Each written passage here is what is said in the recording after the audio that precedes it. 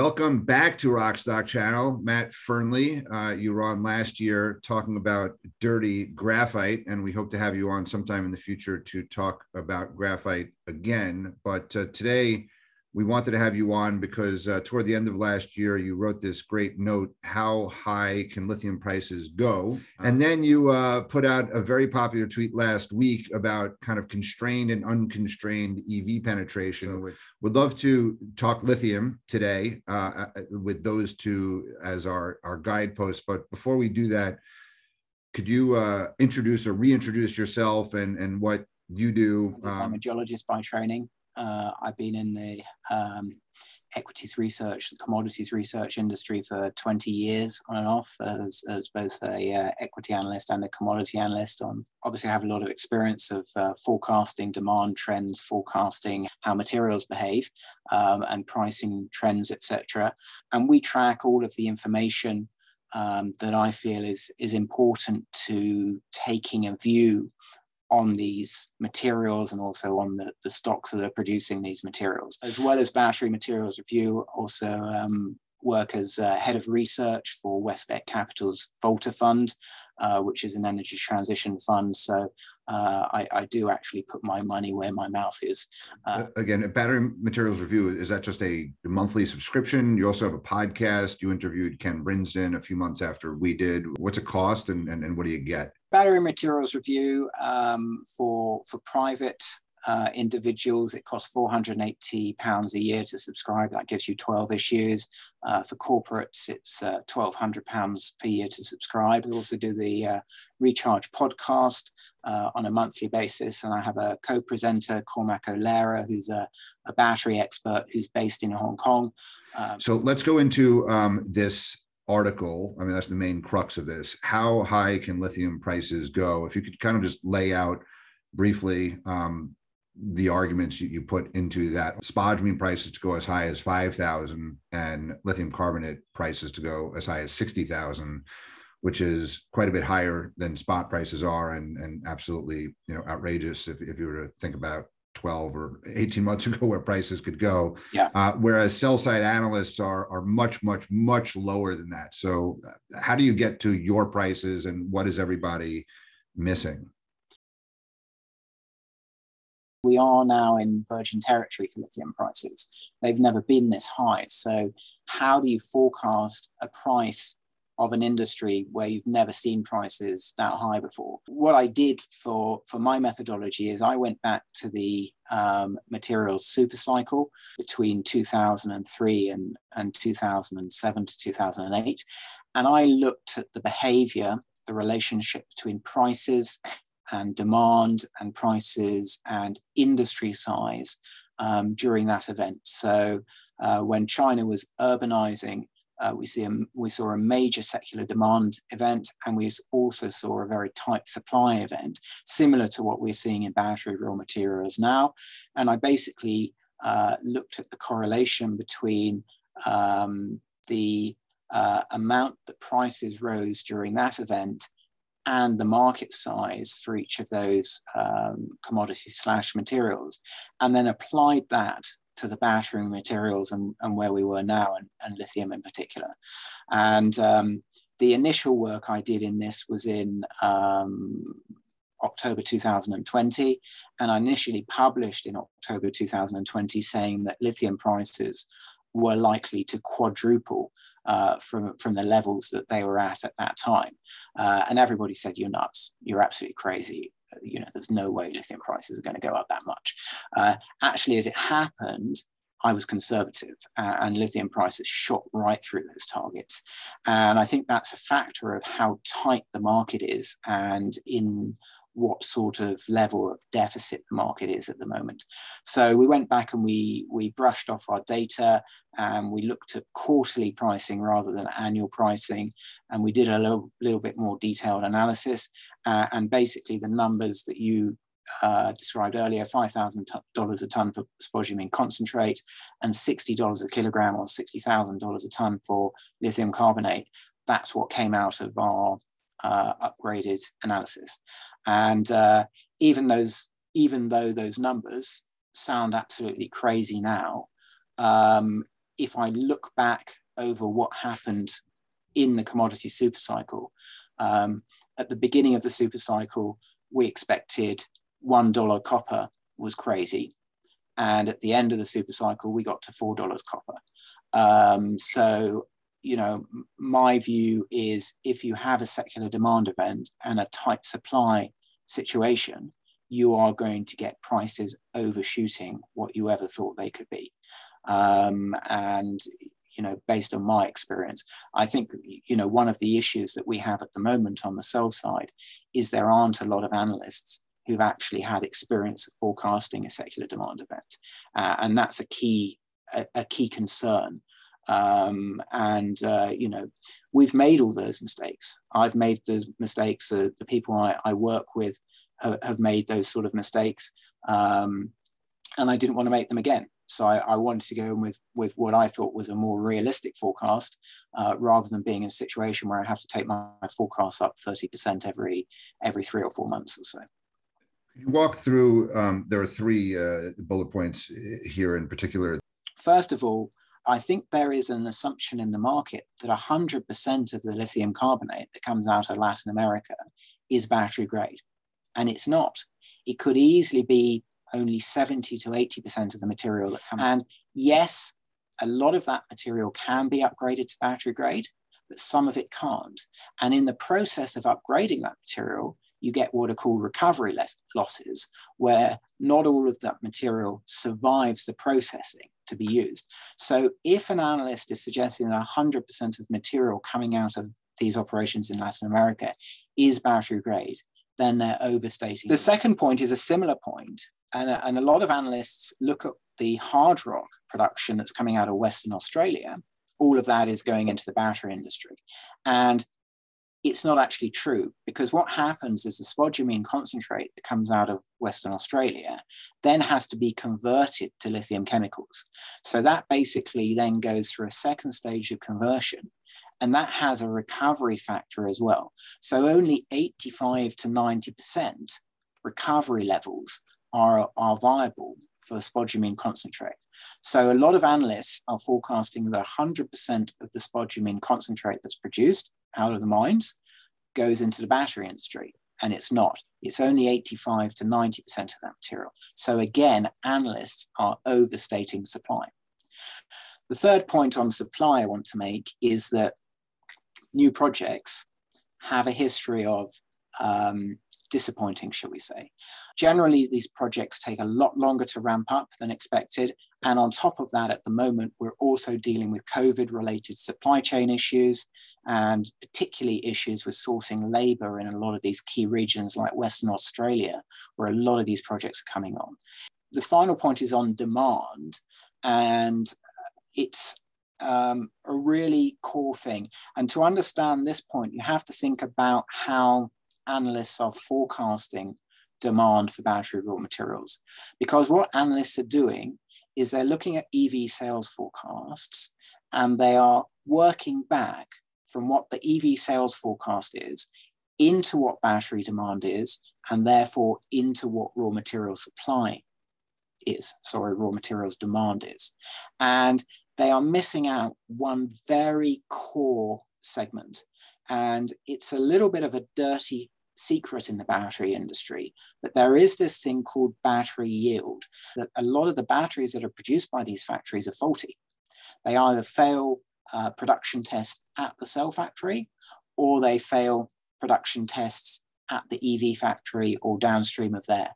So if analysts are not factoring in battery yield of, say, 70% of capacity, then they are massively understating demand.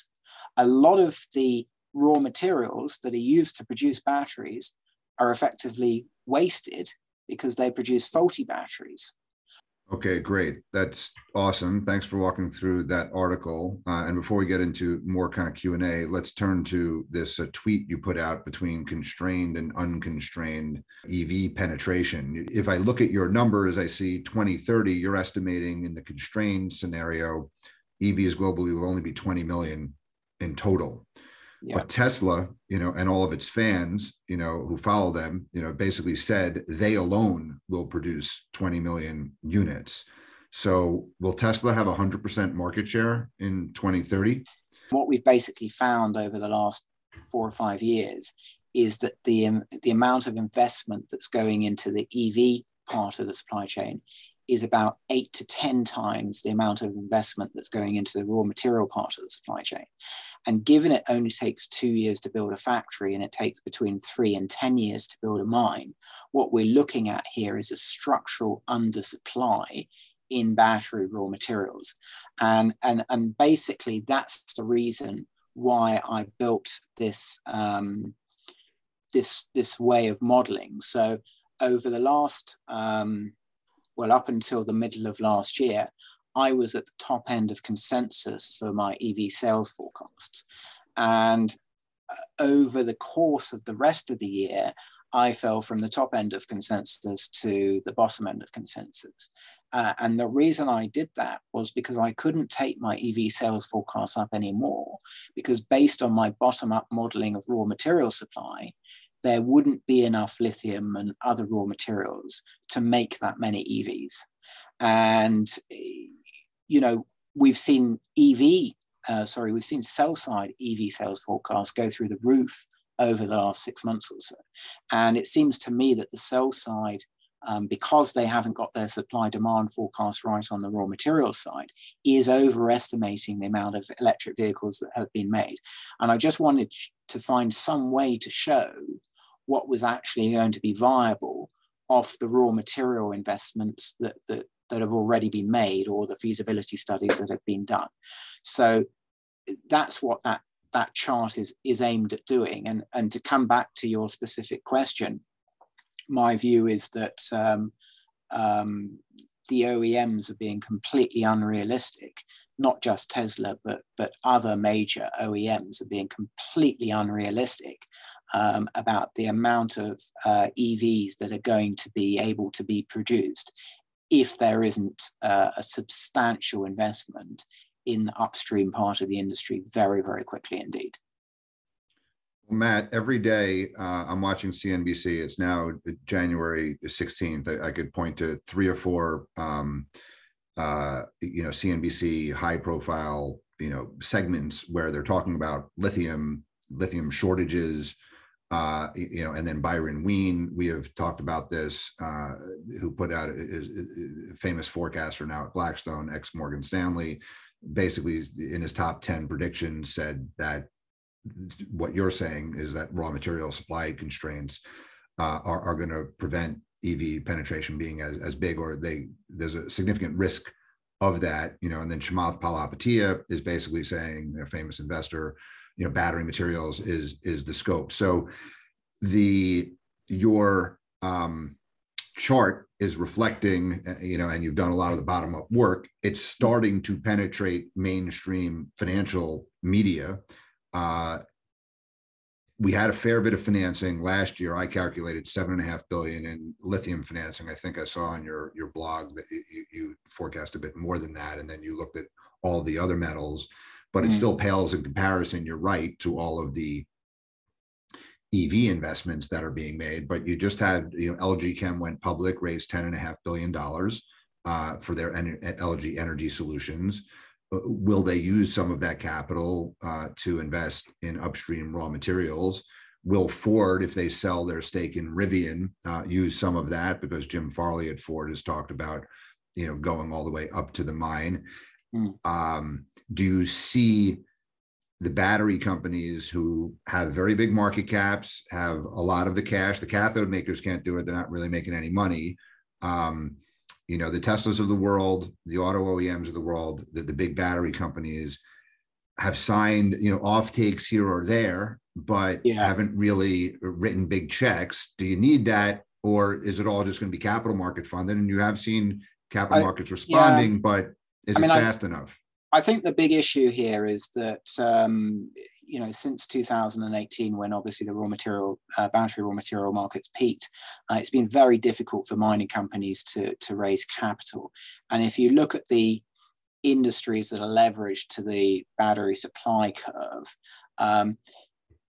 the only industry that currently is sitting on net cash positions is the auto industry. So, you know, you do expect the auto companies to have done their homework and realized that there is a big imbalance in this industry, but clearly they haven't. And, you know, this is the problem that we're dealing with. Yes, now the battery companies are sitting on a fair amount of cash, or some of them are, but a lot of that cash has to go into their own expansion. At the end of the day, the auto companies are sitting on quite big net cash positions, plus cashing up from all of these SPAC deals, etc. And, you know, I like to see the auto companies coming to the market, because at the end of the day, they're the guys that are going to get stuck between a rock and a hard place with this. Most of the battery manufacturers have raw material price pass-through clauses, and the auto companies don't, because effectively their end consumer is us. And, you know, why am I going to go and replace my ICE vehicle with a vehicle that costs twice as much? And I'm not. So, you know, the EV story succeeds or fails on whether auto companies can provide EVs at a reasonable price. And of course, if raw material costs are going up, battery costs are going up, it's going to be increasingly difficult for them to do that. So I really would like to see the auto companies starting to move. Many of us in the industry, you, me, the guys from Benchmark, other guys in the industry have been saying this for 3, 4, 5 years now. And it's clear that the auto company management teams have not done their homework. I think auto companies are used to dealing with mature industries like steel, where they turn around and say, yeah, I have another 10,000 tons of steel this month, or actually I need to cut my buy to 10,000 tons less of steel next month. And, you know, that's easy in a mature industry like steel. But in an industry where like lithium, where we're going to need 7 times the current size of the industry within the next 10 years, it's just not possible. And I just don't think that the auto industry has gone any further than perhaps the battery side with its industry analysis. And the other major issue I think that we're dealing with at the moment is, if you look at the procurement departments of the auto industry, we're definitely starting to see some movement in the last 12 to 18 months. I can name 4 or 5 different auto manufacturers which now have raw materials procurement departments that didn't have them 12 to 18 months ago. But almost to a person, the people who run those departments are, shall we say politely, 20 to 30 years younger than the people who sit on the boards of these auto companies, and probably 4 or 5 levels of management below them. And I think that's the problem. The people who are in the procurement departments, they know now that there's a problem. The people who are on the boards of auto companies, they're still living in cloud cuckoo land. And that's the issue that we're dealing with. So we need the auto companies to wake up very rapidly to understand there is an issue. If auto companies invest now, you can still head off the issue by 2028, 29, 2030. Not for the next 5 years, but maybe for the end of the decade. But they have to start investing now in those projects. You have seen auto companies last year sign offtake agreements with geothermal projects using DLE extraction. So, you know, Volkswagen and Stellantis and Renault. So is this a reflection that they finally understood that they need to lock in, supply security? Yeah. So in terms of the offtake contracts with the auto companies, I've said it so many times, you've said it, we've all said it. In my view, offtake is not enough. You know, for the auto companies, because they're moving so slowly, because the Western world auto companies have moved so slowly on this, what's left in terms of offtake is either very early stage projects, which aren't that developed, or it's what I would call less plain vanilla projects. So plain vanilla projects in the lithium area are things like hard rock spodumene, which we know can be upgraded to lithium hydroxide, or brine projects, which can make lithium carbonate. Less plain vanilla projects are untested technology at the commercial scale. So things like geothermal projects relying on direct lithium extraction, or sedimentary lithium projects. You know, we know they work in the lab, but we don't know if they work at large scale on a commercial basis for battery grade lithium.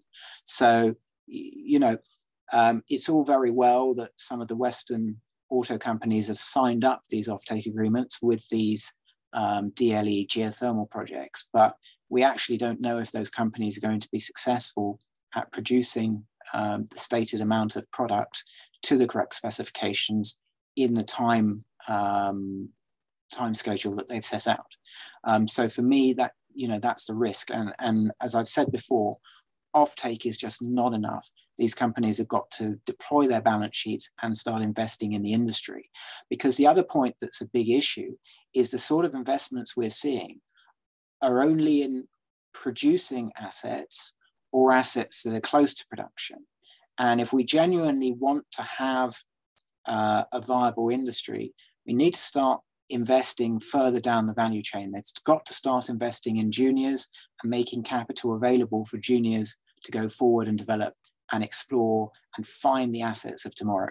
And you know, that's a big area that the industry is just not looking at the moment. We know we have a problem. It looks like unquestionably we're in structural deficit now. So the question now is, Matt, if an OEM came and asked, you know, what is it that you see as the fastest route and flow sheet to increase battery grade lithium supply? How would you answer that question? If it was a specific OEM, I would sit down and say, look, these are my 5 most favorite projects, which are close to production or in production, or maybe a little bit away from production. I suggest you buy one of these and use the material from this project, because if you do that, then you could effectively be paying the production cost of lithium carbonate or lithium hydroxide rather than the market price. If it's the auto industry, what I would say to them would be, go out, take a couple of $1 billion and finance as many projects as you can, because only by financing a lot of projects are you going to push the price down. It won't be for the next 5 years, but beyond that, you would be successful in pushing the price down if you finance a lot of projects. But it's only by deploying your balance sheets that you're going to get yourselves out of this. Tolling spodumene concentrate in China. Yeah. To utilize the excess capacity that's there, is that a viable option for you? I think that most spodumene concentrate producers are quite keen to go fully integrated over time. So when capital is available for them, I would expect them to set up their own integrated lithium chemicals production. So I think the tolling industry in China is going to struggle. Do you see, you know, Canada as a meaningful supplier of both spodumene and chemicals in the future, especially if you look at some of the quality of the ore bodies and low impurities, and the fact that they have access to low GHG hydropower? Absolutely. I mean, I'm really excited about Canada, not just in lithium, in nickel, in graphite as well. I think Canada's got some of the best resources in the world in lithium, in graphite, in nickel. A lot of these unexplored and undeveloped, really world-class hard rock spodumene assets out there. And, you know, given that it's got access to a lot of hydropower from both an efficiency standpoint and also from a CO2 intensity standpoint, it makes a lot of sense for Canada to set itself up as a major battery raw materials production center. You've obviously got, you know, the potential of the US EV industry sitting just to the south. And I think I think Canada should obviously invest in raw material production, but I also think Canada should invest in processing. So why let that raw material go over the border in its raw form? You should process it also in Canada, potentially put the cathode plants in place as well, and then ship cathode south of the border into the US cell factories. But for me, Canada should be looking to fully integrate itself in the battery raw materials industry. Is a huge once in a lifetime opportunity for Canada based on the resources that it's sitting on. You know, in the super cycle, we saw a lot of downstream industries coming in and making money available to mining companies, junior mining companies. And we've got to see that going forward. You know, as we all know, with investing in junior mining companies, not all of them are successful. But you've got to create a sort of nucleus of companies that can be successful and go to the next stage. I guess that's the whole point, really, is if you know only a percentage, therefore it's a numbers game. You need to finance a lot of projects, and that's the issue that we're dealing with at the moment. I mean, in Battery Materials Review, I've sort of split the lithium developers and explorers into generations, and I regard the junior companies of this era as generation 4. And over the course of 2021, I think we raised something like $150 million for generation 4. It's just not enough. We need 10 times that amount to take generation 4 ahead. So, we need to get that capital from somewhere. Now, I'm sure some of it will come from private investors, but at the end of the day, more of it could come from downstream in the battery industry who clearly have, access to that sort of capital. It's funny you mentioned generation 4. We've been calling this kind of lithium, we're in lithium 3.0, but the new exploration company is lithium 4.0. But if you look at our scoreboard, if you compare March 2020, the bottom of COVID, you saw a whole bunch of assets, some companies relatively reasonably advanced, at 25, 50 million market cap. And now you're seeing brand new exploration juniors, raising 10, 15 million dollars, and they have 25, 50 million market cap. Yeah. So there is funding coming out. Next generation, we've been associated with a few of those, and we're going to be talking about those new companies in throughout this year and in coming years. It's riskier, but there are obviously, for a private investor, there's more money to be made in the smaller companies at this stage in the cycle. Early on in the cycle, you want to focus on the production companies, the assets that are in production that have got operating leverage. As the cycle moves on, investors are looking to take on a little bit more risk and to move into the juniors a little bit more. So yeah, it makes sense to be looking for the early stage opportunities in what's likely to be a multi-year cycle. It's a good point. Rodney was saying, last year we experienced, 5 times upside, 5 years of upside in 1 year. So yeah. A lot of, and luckily we were watching it very closely and well positioned, and hopefully followers of Rockstock Channel and our work have benefited from that.